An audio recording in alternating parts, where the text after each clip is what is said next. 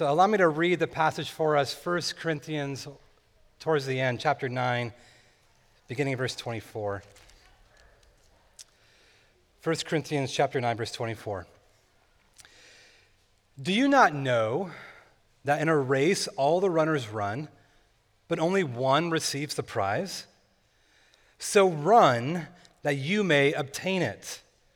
Every athlete exercises self-control in all things. They do it to receive a perishable wreath, but we an imperishable. So I do not run aimlessly. I do not box as one beating the air, but I discipline my body and keep it under control, lest after preaching to others, I myself should be disqualified. Chapter 10. For I do not want you to be unaware, brothers, that our fathers were all under the cloud, and all passed through the sea, and all were baptized into Moses in the cloud and in the sea. And all ate the same spiritual food, and all drank the same spiritual drink. For they drank from the spiritual rock that was followed them, and the rock was Christ. Nevertheless, with most of them, God was not pleased, for they were overthrown in the wilderness. Now these things took place as examples for us, that we might not desire evil as they did. Do not be idolaters as some of them were, as it is written that the people sat down to eat and drink and rose up to play. We must not indulge in sexual immorality as some of them did. And 23,000 fell in a single day. We must not put Christ to the test, as some of them did, and were destroyed by serpents. Nor grumble, as some of them did, and were destroyed by the destroyer. Now these things happened to them as an example, but they were written down for our instruction, on whom the end of the ages has come. Therefore, let anyone who thinks that he stands take heed, lest he fall. No temptation has overtaken you that is not common to man. God is faithful, and he will not let you be tempted beyond your ability, but with the temptation he will also provide the way of escape, that you may be able to endure it. Verse 14. Therefore, my beloved, flee from idolatry. I speak as to sensible people. Judge for yourselves what I say. The cup of blessing that we bless, is it not a participation in the blood of Christ? The bread that we break, is it not a participation in the body of Christ? Because there is one bread, we who are many are one body, for we all partake of the one bread. Consider the people of Israel. Are not those who eat the sacrifices participants in the altar? What do I imply then? That food offered to idols is anything, or that an idol is anything? No. I imply that what pagans sacrifice, they offer to demons and not to God. I do not want you to be a participant with demons. You cannot drink the cup of the Lord and the cup of demons. You cannot partake of the table of the Lord and the table of demons.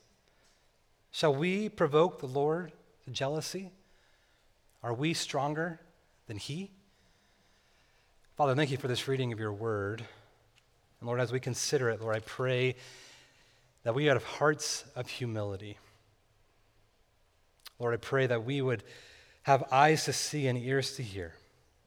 And Lord, may the fruit of our time be a love and esteem for your Son, the Lord Jesus, in whose name we pray. Amen. Growing up in California, my family and I would sometimes visit this lake named Lake Isabella, and connected to this lake was the Kern River. Kern River, the top of the river, that was maybe the safer part, was a favorite destination of those who like to go whitewater rafting.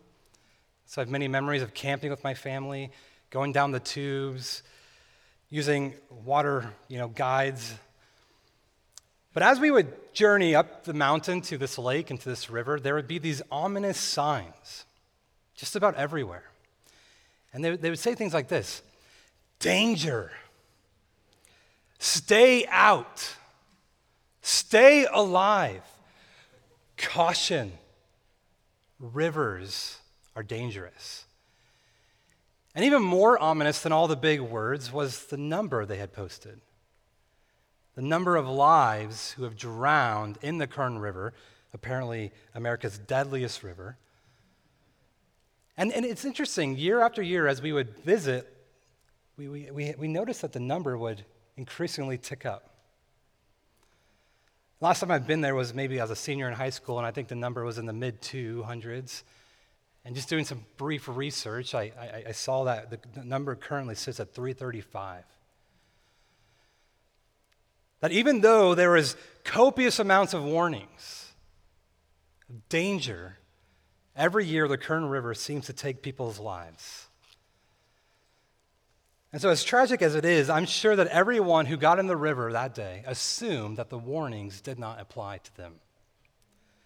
They assumed that because of their confidence, because of their situation, because of their circumstances, that those warnings were for other people. And so whether it was overconfidence or ignorance, tragically, because they failed to heed the warnings before them, they lost their lives.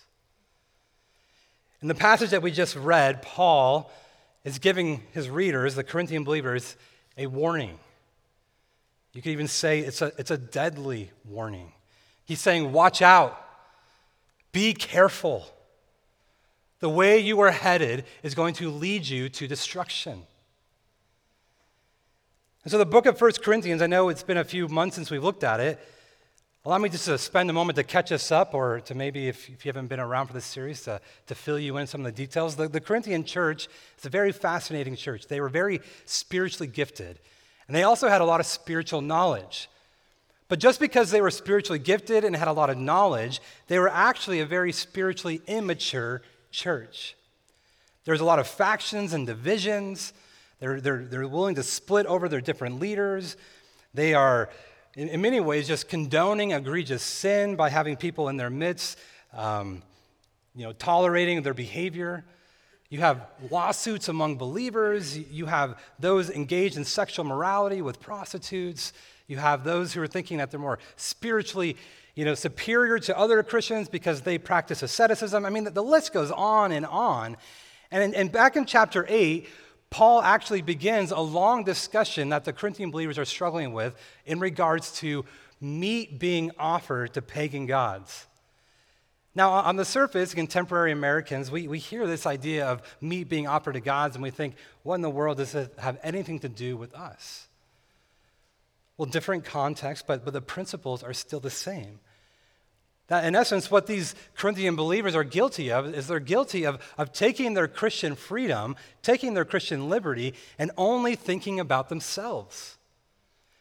That really, some of these believers were saying, well, hey, there's no such thing as another God. There's only one God. You guys should all know that. So this meat being offered to this imaginary God, it's just meat. So we can easily go to these pagan rituals, and whatever meat they're having, it's a great way to get your protein source, and so we're going to be there. But some of these maybe newer believers said, well, wait a second. That's not right. Like, my conscience won't allow that. And so again, you have this issue that's causing this division, where some of these believers, because of their quote-unquote freedom, are causing these younger believers to sin. And so Paul says, listen, you guys need to understand that the freedom you've been given is not for you to just do whatever you want with. And so that's why he says at the end of chapter 8, therefore, if food makes my brother stumble, I will never eat meat. I'll become a vegetarian lest I make my brother stumble. Just a moment ago, we sang in our songs for freedom, right? We talk about this idea of Christian freedom. Well, what does that look like?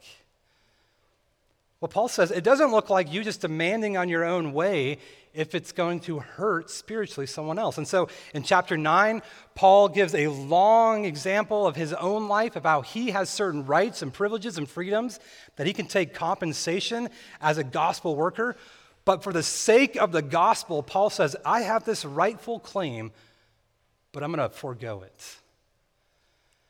And so now, Paul, though, after kind of helping them see this understanding of Christian freedom and Christian liberty from the perspective of others, Paul is going to be a little bit more direct. It's a long conversation, chapters 8, 9, and 10. And so today, Paul is going to come right out, and he's going to tell them what it's like. You guys, because of your quote-unquote Christian freedom, have actually put yourself in a position into which you are in sin.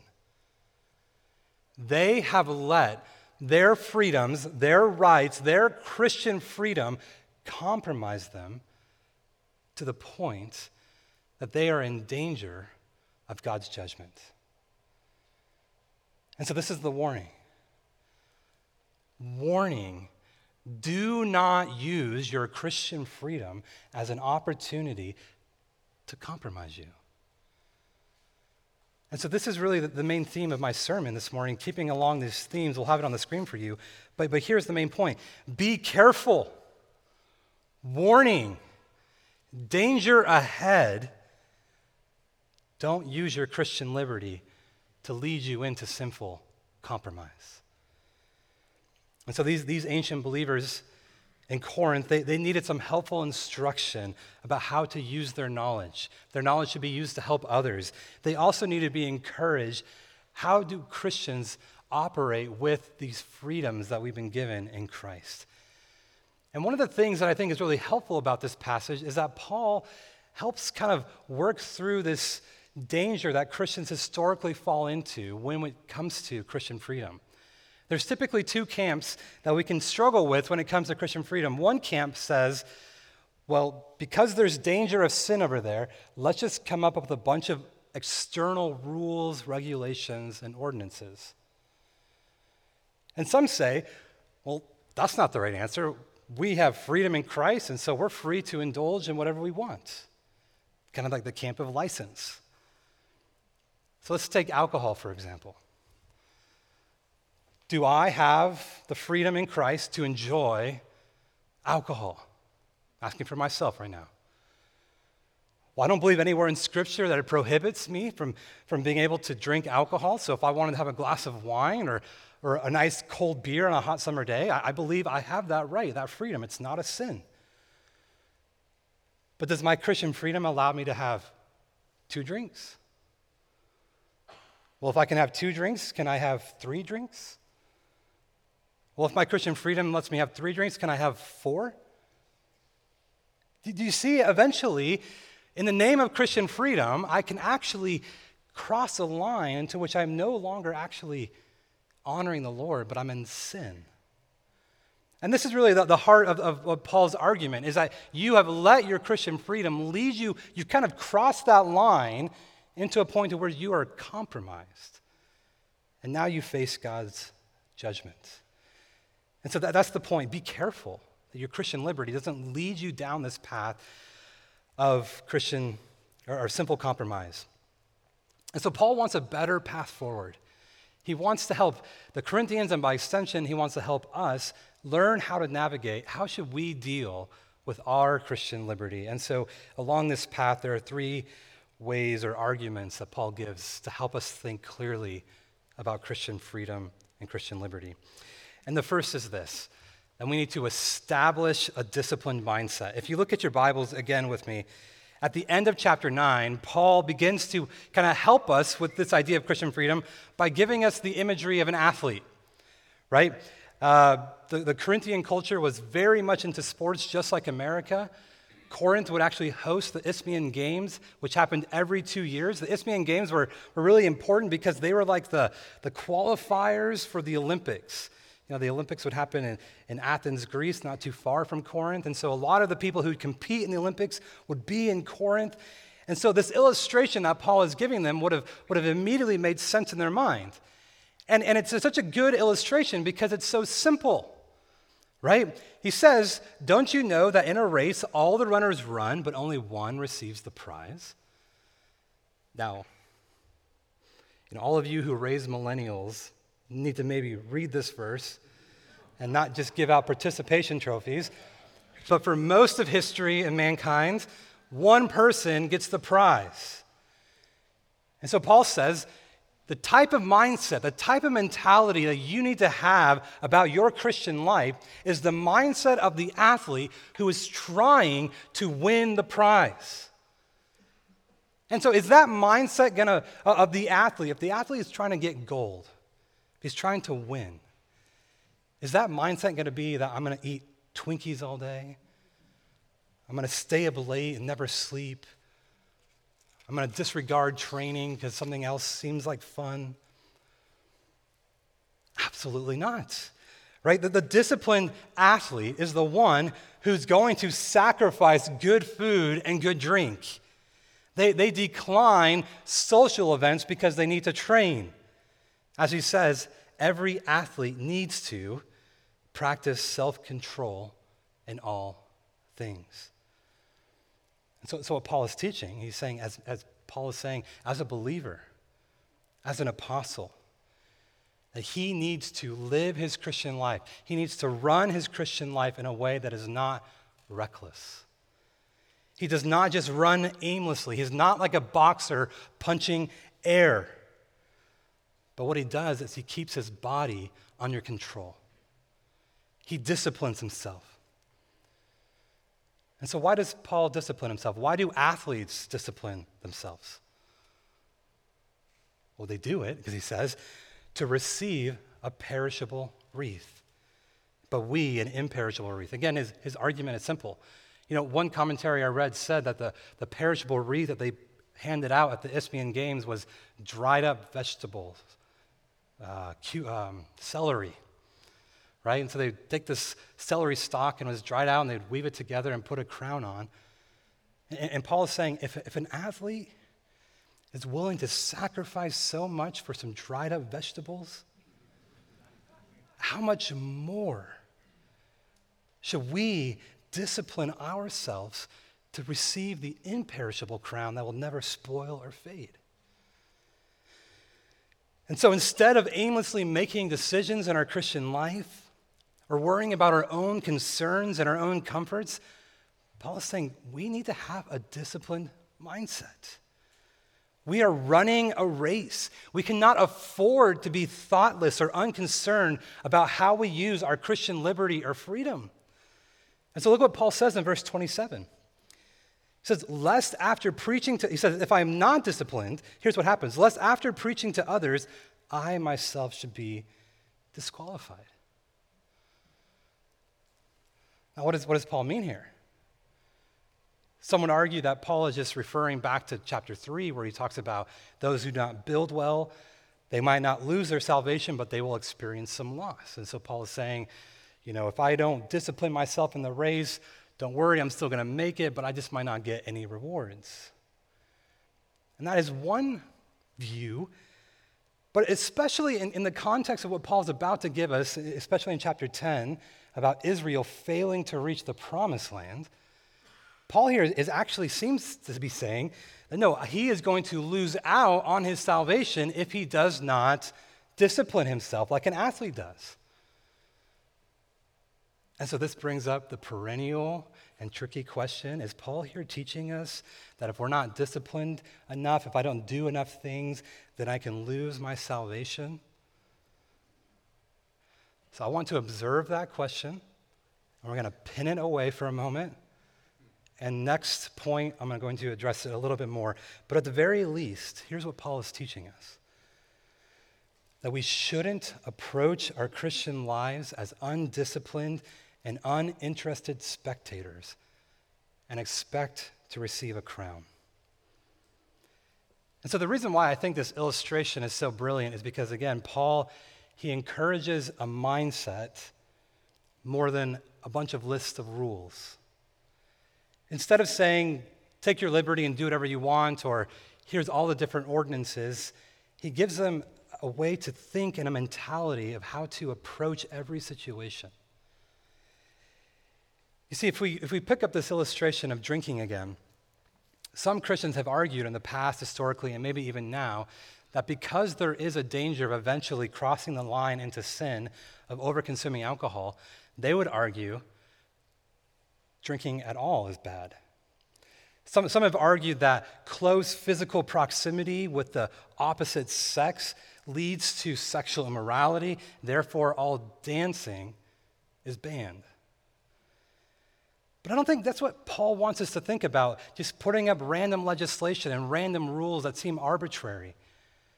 Life is usually not as simple as black and white. There's nuance, there's situations, there's context, there's different cultures. And so instead, he says, have the mentality of someone who is disciplined, who is aiming for the prize.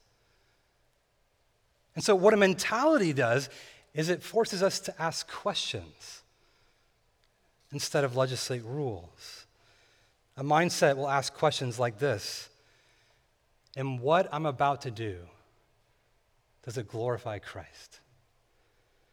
Does this thing that I'm participating in, does it help my soul? Does it encourage faith, hope, and love? Does what I'm talking about, or does what I'm involved with, does it promote godliness or the reputation of Christ? Does me doing this thing help my fellow brothers and sisters? See, the problem we have is that we typically only have two questions we ask ourselves when we are deciding if we can do something. We say, is it sinful or is it not? So if a few people come over to your house, maybe it's a movie you're going to recommend and you're kind of wondering, there's some dicey scenes in there. I'm not really sure. Is it sinful if we play this movie? Well, no, it's not sinful. Then we should do it. And if we're just black and white like that, I think we actually miss out on what Paul is saying here. Because more than just is it sinful or is it okay, we need to ask questions about, is this useful? Is this wise? Is it profitable? Does it help others? And so the runner aiming for the prize is not the person who says, how close can I get to the line of sin without actually going into sin? As a young man, I had all these conversations with my friends growing up. How far is too far with my girlfriend? What's the line? What's the closest I can get to with physical, relationship that's not actually sin? And Paul says, if those are the questions you're asking, you already have the wrong mindset. Your mindset should not be, how much can I get away with? More should it be, how can I honor Christ? Consider what J.C. Ryle has to say about this. These are very potent words. He says, and I quote, "Keep clear of everything which may prove injurious to your soul. People may say you are too conscientious, too particular, and ask, where is the great harm of such and such things? But don't listen to them. It is dangerous to play tricks with sharp tools. It is far more dangerous to take liberties with your immortal soul. He that would be safe must not come near the brink of danger. He must look on his heart as a barrel of gunpowder and be cautious not to handle one spark of temptation more than he can help." The disciplined athlete says, not just what is sin and what isn't sin, but what is most profitable, what helps the glory of Christ. And so it's this disciplined mindset enabled by God's grace that we need in order to live our Christian life in such a way that we receive the prize. Friends, we are to be vigilant in casting off the sin and the weight that so easily entangles us. That as we run our Christian lives, we would fix our eyes on Christ, who's both the example and the perfecter of our salvation. So how do we learn to deal with our Christian freedom? How do we help in this better path forward? Well, first, we have a disciplined mindset. But secondly, Paul says we need to respond to the warnings. And we see this in chapter 10, verses 1 through 13. And at first, it seems like Paul is getting into a bit of a digression. He's talking about runners and not being disqualified. Then all of a sudden, we're jumped right back into this long story about Israel and them going to the Red Sea. And we're kind of wondering, like, Paul, how does this relate to anything? And it's actually quite genius what Paul is doing here. He's talking about you can live your Christian life in such a way that you can be disqualified. And what better example is there than the Old Testament Israelites who disqualified themselves from entering into the promised land? And so in this passage, we actually learn a lot, and I'd love to maybe even spend more time on this, but I can't say everything I want. But there's a lot of things we learn in this particular passage of how, as Christians, we read the Old Testament. First, if you notice in verse 1, Paul says, "For I do not want you to be unaware, brothers, that our fathers," it's very interesting, "we're all under the cloud." Now, Paul is not talking to Jews, he's talking to Gentile believers, and he references the Old Testament saints as our fathers. But more than this, if you look in verses 6 and 11, Paul says, these things took place as examples. Now, that's an interesting word. In the Greek, that word is the word tupos, where we get the word typology. Okay? And so what Paul is actually saying is Old Testament Israel, all which we read earlier in Psalm 105, with all of its history of Egypt and going through the Red Sea and Mount Sinai and their wanderings and the Korah rebellion and the sexual morality in Numbers 25, all of that actually correlates to the believers, to the Christian church. And so Paul actually wants to say, like, hey, I know it's tempting to look at them and think we have nothing in common, but in verses 1 through 5, what he does is he actually weaves together the two stories. Do you notice? He says in verse 1, he says, they were all under the cloud. They all passed through the sea. So they had the same presence and protection of God. Look at this, verse 2. They even have baptism. They were all baptized into Moses in the cloud in the sea. So just as we are baptized into Christ, they were baptized into their leader. Verse 3, and they all ate the same spiritual food and drank the same spiritual drink. So as they ate quail and ate the manna and drank from the rock, Paul is saying they had a communion of sorts. They had spiritual food and drink just like we do. And so Paul is saying all of that, it actually points to what we have, all of those blessings. And so in typology, we usually talk about escalation. That what the type is referring to in the antitype actually has a greater reality.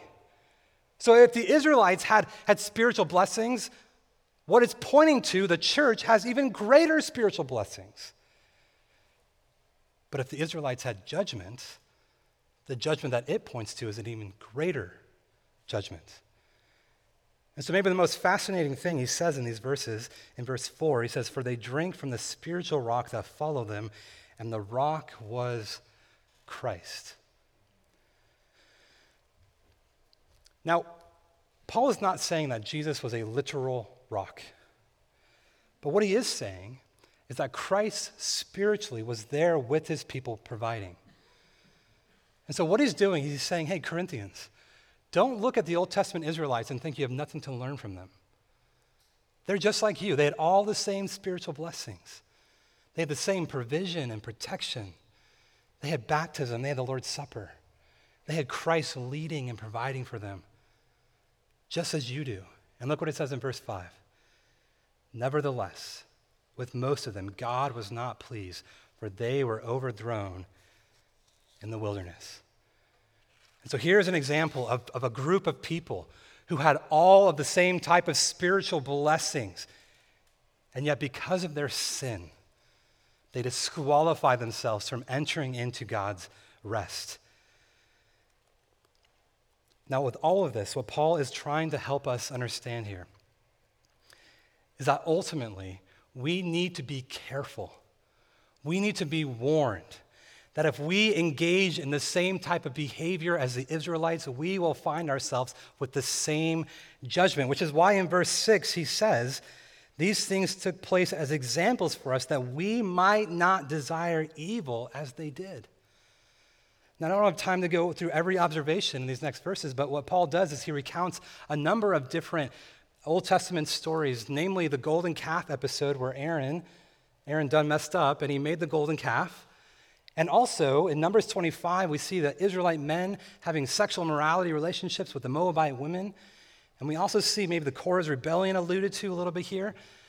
But what's so genius about what Paul is doing in this illustration and this example, it's not just that Israel correlates to the same type of spiritual and sacramental privileges the church has. It's not just that Israel lost their divine birthright of the promised land because of their sin. It's because they had the sins of idolatry and sexual immorality. And the reason why that is so important is because the two sins that Paul has been harking on in the book of 1 Corinthians, idolatry and sexual immorality. He's saying, Corinthians, don't you get it? These people had the same sins as you, idolatry and sexual immorality, and they lost out. And so I think just really quick, it's worth just maybe connecting those two sins, idolatry and sexual immorality. Biblically speaking, those two sins are often joined together because they are often symbiotic of themselves. So back in chapter 6, verse 18 of 1 Corinthians, Paul says, flee from sexual immorality, right? If you look later in chapter 10, verse 14, he says, therefore, my beloved, flee from idolatry. I appreciate how one commentator says it. He says this, people who change their sexual partners will often end up changing their gods as well. And if we are tempted to do either, then the scattering of dead bodies in the wilderness should be a warning to us all. So he's saying, look at Israel. Look at the sins they committed. Be warned. Which is why maybe the key verse of the entire passage we're considering this morning is right here in verse 12. Would you look down at it? This is his main point, really. Therefore, let anyone who thinks that he stands take heed lest he fall. Do not be so prideful to think that you do not need to hear the warnings, that you are somehow better than Israel. Respond, take heed. And what I love most about this passage is that right after he gives the warning, he follows it up with a beautiful verse of grace. If you're not familiar with Bible memory, if you've never memorized a portion of the Bible, this could be your first verse, a great verse to memorize right here in verse 13. No temptation has overtaken you that is not common to man. God is faithful, and he will not let you be tempted beyond your ability, but with the temptation, he will also provide the way of escape that you may be able to endure it. That's a wonderful verse for many reasons. First, some of us here, we think that the sins and the temptations we struggle with are unique. We might feel ashamed about them. We might feel embarrassed. But Paul says here, nothing is new under the sun. All of the sin that we struggle with, that we're tempted with, it is common. And so that doesn't make it seem like it's not important or it's not significant. It just lets you know that there's wisdom for you. There's people who can relate. You can find solidarity.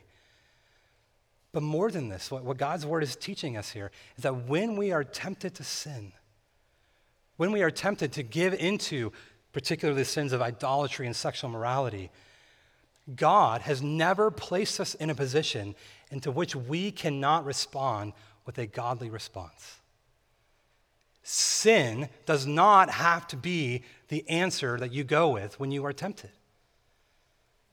And so I love how Paul just says, God is faithful. And this is what he also said in the beginning of the book, chapter 1, verse 9. God is faithful by whom you were called. And so at this point, maybe it's a good time to button our question here. Does Paul seem to be teaching that if you were not careful, if you were not disciplined, you will find yourself disqualified just like the Israelites and out of God's grace? Because verse 13 seems to teach that God is gracious and he's going to make sure that you actually make it through your temptation. Some people like to focus on the warning passages. Some people like to focus on the grace passages. We have a tension here. So I'm going to give two brief comments. First, the warning passages are real. If, as Christians, we continue to worship created things, which is idolatry, and if we continue to indulge in sexual immorality, we will face God's judgment. Consider what Paul says back in chapter 6. Or do you not know that the unrighteous will not inherit the kingdom of God? Do not be deceived. Neither the sexually immoral, nor idolaters, nor adulterers, nor men who practice homosexuality, nor thieves, nor the greedy, nor drunkards, nor revilers, nor swindlers will inherit the kingdom of God. So Paul says in our passage, be careful. Warning. If you live this way, you will lose out on your salvation. And so I need to just maybe be aware of the feelings and the tensions in our hearts right now. When we read passages like this, it has a profound effect on the assurance of our salvation. We might wonder and say, well, sometimes I do some of these sins. Sometimes I wonder if I'm doing enough. Does that mean I've disqualified myself? Does that mean I'm out? And I understand that sometimes it could be very, misquieting, and what do we do? And so we kind of just try to avoid those warnings and just go for the grace.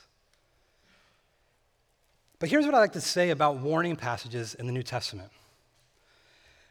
The way that the warning passages work in the New Testament is that they are the means that God uses to ensure that believers don't fall away and that they would avoid the judgments that they would have faced if they did.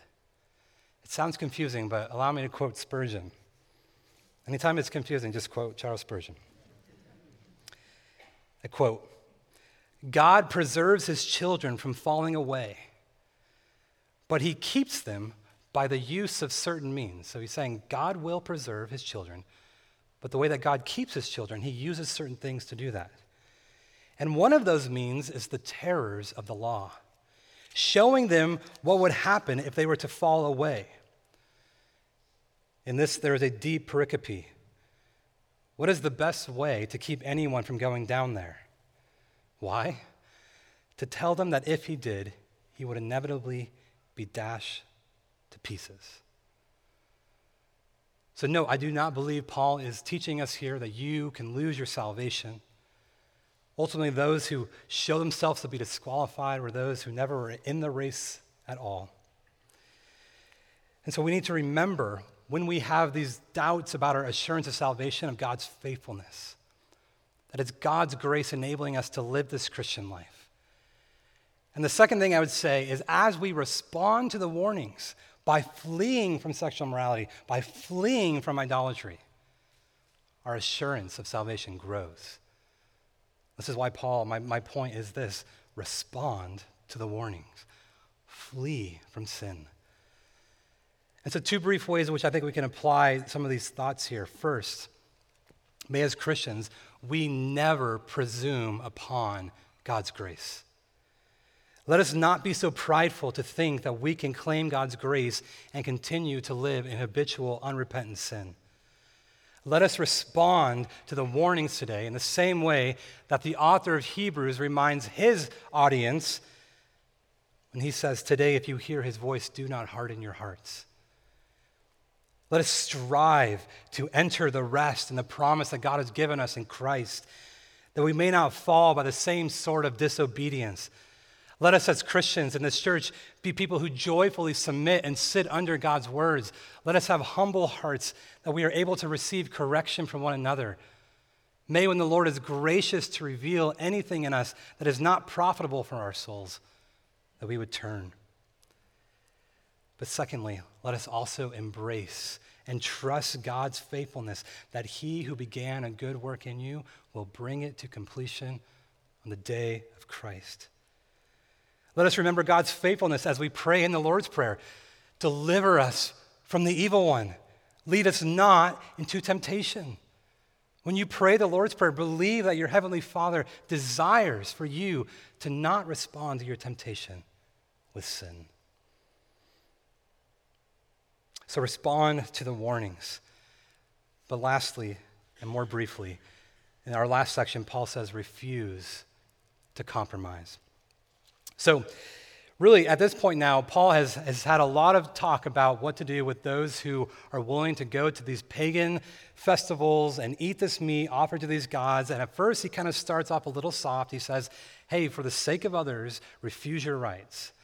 But now he comes right down to it, and he tells them exactly what he thinks. Verse 14, therefore, and he kind of coaches in some love, my beloved, flee from idolatry. So at this point, what Paul is actually saying, because you have used your Christian freedom that you thought, because there's no actual gods behind this meat, it's just meat, Paul says you have actually led yourself to the point to where you are being an idolater. You're committing the sin of idolatry by thinking you can use your freedom to go to these pagan rituals. And Paul wants them to know this is absolutely idolatry. This is a sin. No, you cannot go to these temples. So do you notice how he starts off kind of soft in chapter 8, and he's kind of building? And so right now, he's just like, I'm going to tell you right now how I think.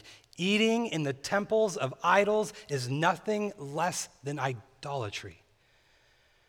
And he gives them two arguments to kind of show them that. First, he says, those of us who are Christians, we should know how spiritual and how worshipful food and drink is. Right? Do me a favor, look down at your Bible, chapter 10, verse 15. I speak as sensible people, judge for yourselves. The cup of blessing that we bless, is it not a participation in the blood of Christ?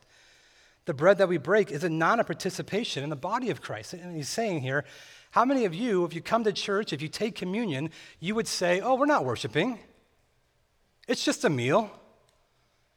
He says, absolutely not. When we come here and we eat and we drink the spiritual food given to us by Christ, it is not merely a snack. It is not merely an exercise in sentimentality. This is a spiritual, nourishing thing in which we are worshiping. It is helping he even goes on to say in verse 17, because there is one bread, we who are many are one body, for we all partake of the one bread. That also this time is for the unity of the church. That we participate together. As the church, we are many, but we are one in the body of Christ. And so Paul says, your logic is completely flawed. You think you can go to these pagan temples and we're going to eat this and drink this and we're not worshiping. Who would ever come to a Christian service and think this isn't worship when we eat and drink? And he says the same thing in verse 18, the people of Israel, those who would give sacrifices at the altar when they ate. How many of them would say, I'm not worshiping right now? So he's saying, you guys are clearly delusional. And so he's like, I'm not implying that these gods are actually anything. And here's where maybe this gets interesting. And this is the part where I had to pray a lot about, like, what does this mean for us, okay? Very interesting. Verse 20, now I imply that what pagans sacrifice, they offer to demons and not to God.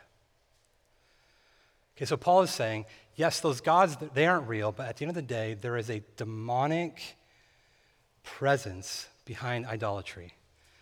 There's a type of satanic intelligence that goes behind all forms of idolatry. And so, yes, none of us, I don't think, are going to be tempted that after this service, we're going to drive over to the temple of Zeus and to get some free steak and say, well, it's just me, not a big deal. At least I hope not. But although their idols looked a lot different, their idols had temples, their idols had rituals and sacrifices, we still have idols in our day. We have idols of greed, power, sex, control. And so what Paul actually seems to be saying here, he's saying, when you actually worship with an idol, spiritually speaking, here's what you're doing.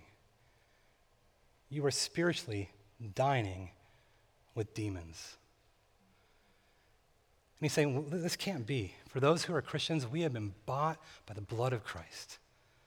We have been purchased. We belong to God. We cannot have the participation with the Lord and be dining with demons. At that point, we are provoking the Lord to jealousy. So when you look at that webpage, Or you look at that bank account that makes you greedy over your money. Or when you have that relationship that you need in order to make you feel secure. Or maybe you have a certain interest in status icons and symbols, the cars, the trips, the homes, the clothes.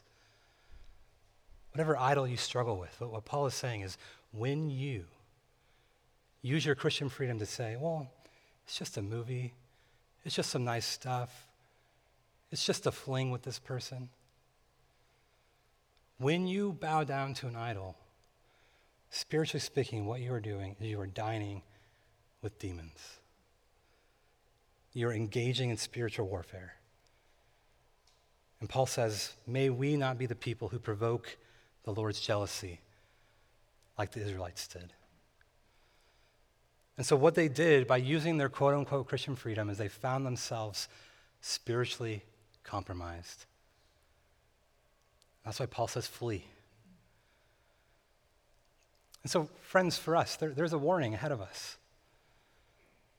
It says, run. Danger.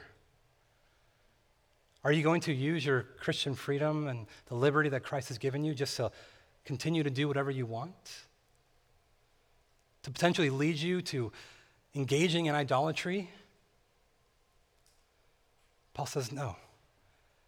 Be like the disciplined athlete running for the prize.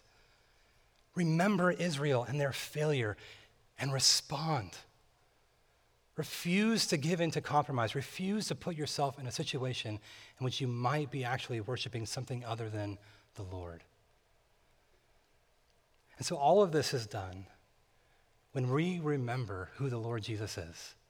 All of chapter 8, 9, and 10, the example that should be in the back of our mind is the Lord Jesus, who when he came to this earth as a baby, did not look to his own rights and freedoms, but rather he gave his life to others in order to serve.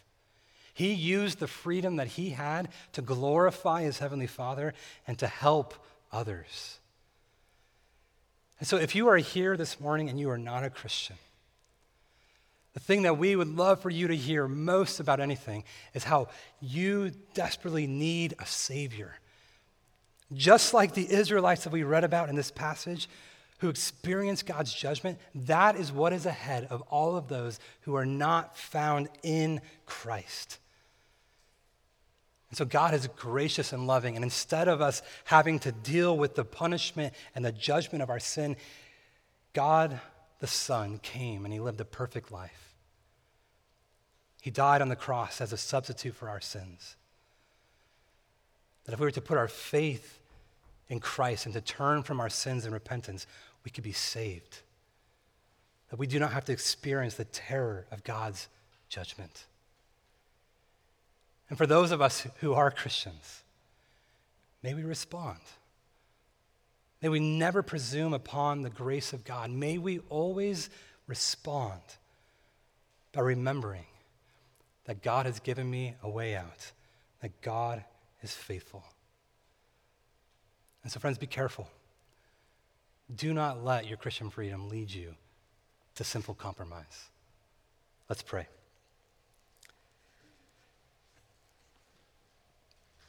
Heavenly Father, we thank you for this portion of your word.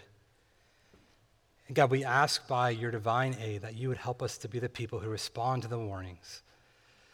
Lord, we thank you for the great Christian freedom you have given us, Lord. May we use it to glorify you and to serve others.